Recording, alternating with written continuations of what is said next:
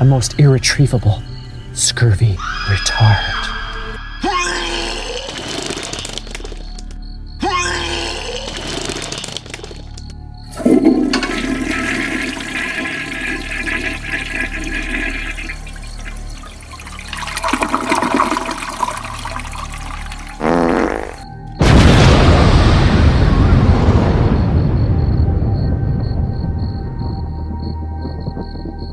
You can now check out the Puke 'Em Up podcast on iTunes, Stitcher, any format that carries podcasts. What the fuck?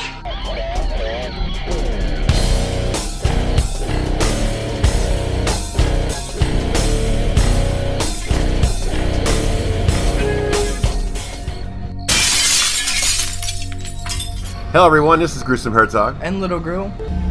Do you think it's strong enough to keep it out? And today we'll be reviewing Stephanie, a 2017 film. Here's the storyline. After a mysterious global crisis, a young girl is left alone to hide from the malevolent power that stalks her home. Her parents eventually return, and the struggle begins to save their daughter. Directed by Akiva Goldsman, written by Ben Collins and Luke Piotrowski. Here's the cast. The lovely Cherie Crooks as Stephanie, Frank Grillo as man and dad, Anna Torv as woman and mom, Jonah Barris as Paul, Lysandra Gibson as a TV reporter, and Samantha Smith as the doctor, and the cast goes on. Before we get started, let's take a listen to the trailer.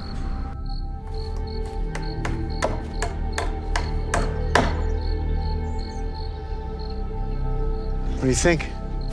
For the monster? Yes. Do you think it's strong enough to keep it out?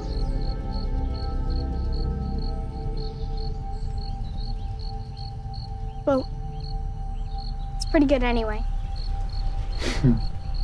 Thanks. I think so too. I like it when you build stuff. Is that so? Hmm?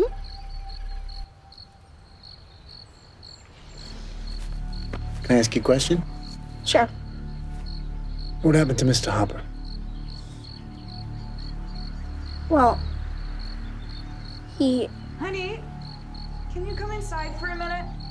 Yeah. You stay here. Clear? Clear. Clear. Crystal.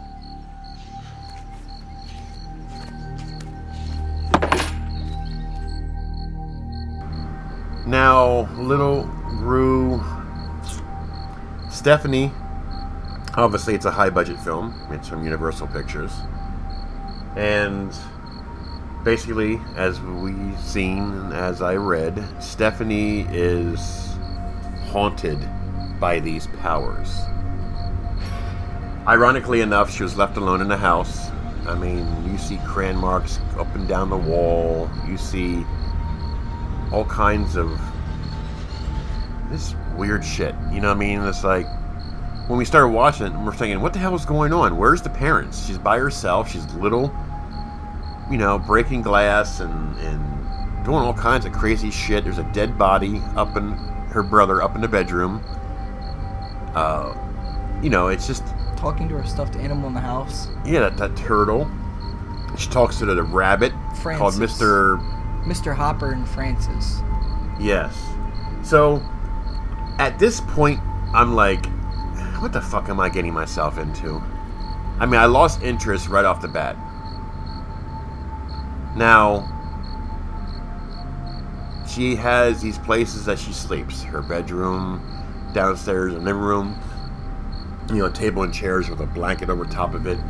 And then one scene, it tries to suck you in like there's an alien something, you know, that invaded it, whatever. So you hear these,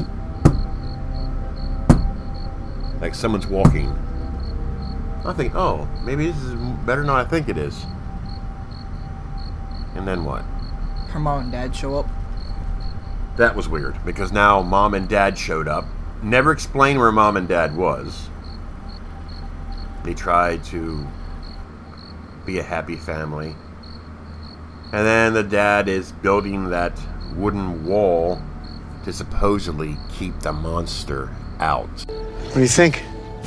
For the monster? Yes. Do you think it's strong enough to keep it out? So this movie it goes one level, then it makes a quick left turn. Now I went from boredom to, oh God, why am I watching this, to what's going on here? Now I'm intrigued. So anyways, now what is going on? When her parents were trying to keep Stephanie calm and not overwhelmed, and the one time when they were sitting there and they were using the ball, I think it was when they're using the ball, like when they tried hypnotizing her, yeah, and to make her remember what happened that night.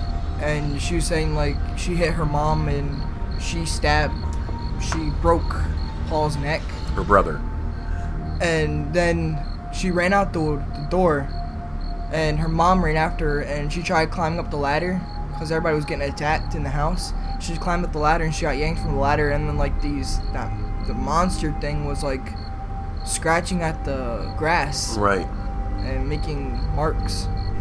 And then they had to give her a shot to knock her out, so it stops. So now at this point, this film reminds me of the older version of Firestarter as far as a girl having powers. Not the exact fire thing, but you got what I mean.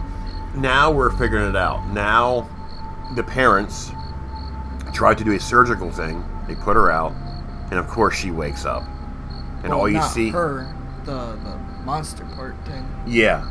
Knows that they're getting surgery on her to take right. whatever was in her out of her, and she blows the place. Well, I wouldn't say blow it up, but all you seen was feathers and shockwave. It was a shockwave. The glass went all over the place. Yes. And mom and dad got blown back. So it's starting to become an interesting film now. Okay, we know that there's some kind of alien or whatever inside these kids, because there's a news report on here that she ain't the only one that has this issue. As far as if they get upset and mad, the demon creature alien comes out and da-da-da-da. But we did see that in the beginning of the movie too, where there was a newspaper article saying that there was an invasion and they don't know what it was, a UFO and stuff. That's where it threw us off at first. We thought there actually was an alien. We thought that everybody was dead because we couldn't find the mom or the dad. Right. And so basically the parents should have just stayed away. Yeah. Because they're safe. Unless you come across any other not crazy, but any other kids that has the same. Apparently they tried to have a lab somewhere to try and see if they can fix this, and it exploded, and now they're starting from scratch. They don't know how to fix their children from getting mad and this issue happening. So now it comes to the scene, which I knew what was coming, is where they made 2 cups of hot chocolate. Dad and Stephanie go for a walk into the orchard. Well, he put some medicine in the hot chocolate too. Right. To basically kill her. Mm-hmm. And the only option they have now is to kill her because they go for a walk in the orchard. You're right. And then they start drinking hot chocolate, and then Stephanie, the creature, knew there was something in that hot chocolate, so it just shoots out of her hand. Now her eyes are getting black and her face is in her face, so the father shoots her. Well, not the first time. Remember the first time he sees it, he's like, okay, he's like, calm down, and she calms down. She said, look, Daddy, I can take control of it, so don't kill me. And then he's like, okay, so he puts the pistol back in his pocket, and then it happens again and knocks him him on his knees, and Stephanie says, you should have killed me while you had the chance, or you should have came back. And then he shot her, so you thought that she was dead, which I knew it wouldn't be because the movie's called Stephanie, and it's not quite over yet. What do you think? For the monster? Yes. Do you think it's strong enough to keep it out? She goes back into the house. Now comes all hell broke loose. She goes to her mom's room and basically beats the hell out of her. Not physically touching her, but just making her bones. Oh, that was disgusting. The sound effects in this movie was nasty. And we also seen a knife in the ceiling, which we're wondering, how did that knife fucking get there? It's explained with when she had Paul. Right. When We they were first said carving that, but then pumpkins, it showed blew that up. she snapped Paul's neck. Because Paul was picking on her. Big, that was a shame. A young kid like that getting killed by...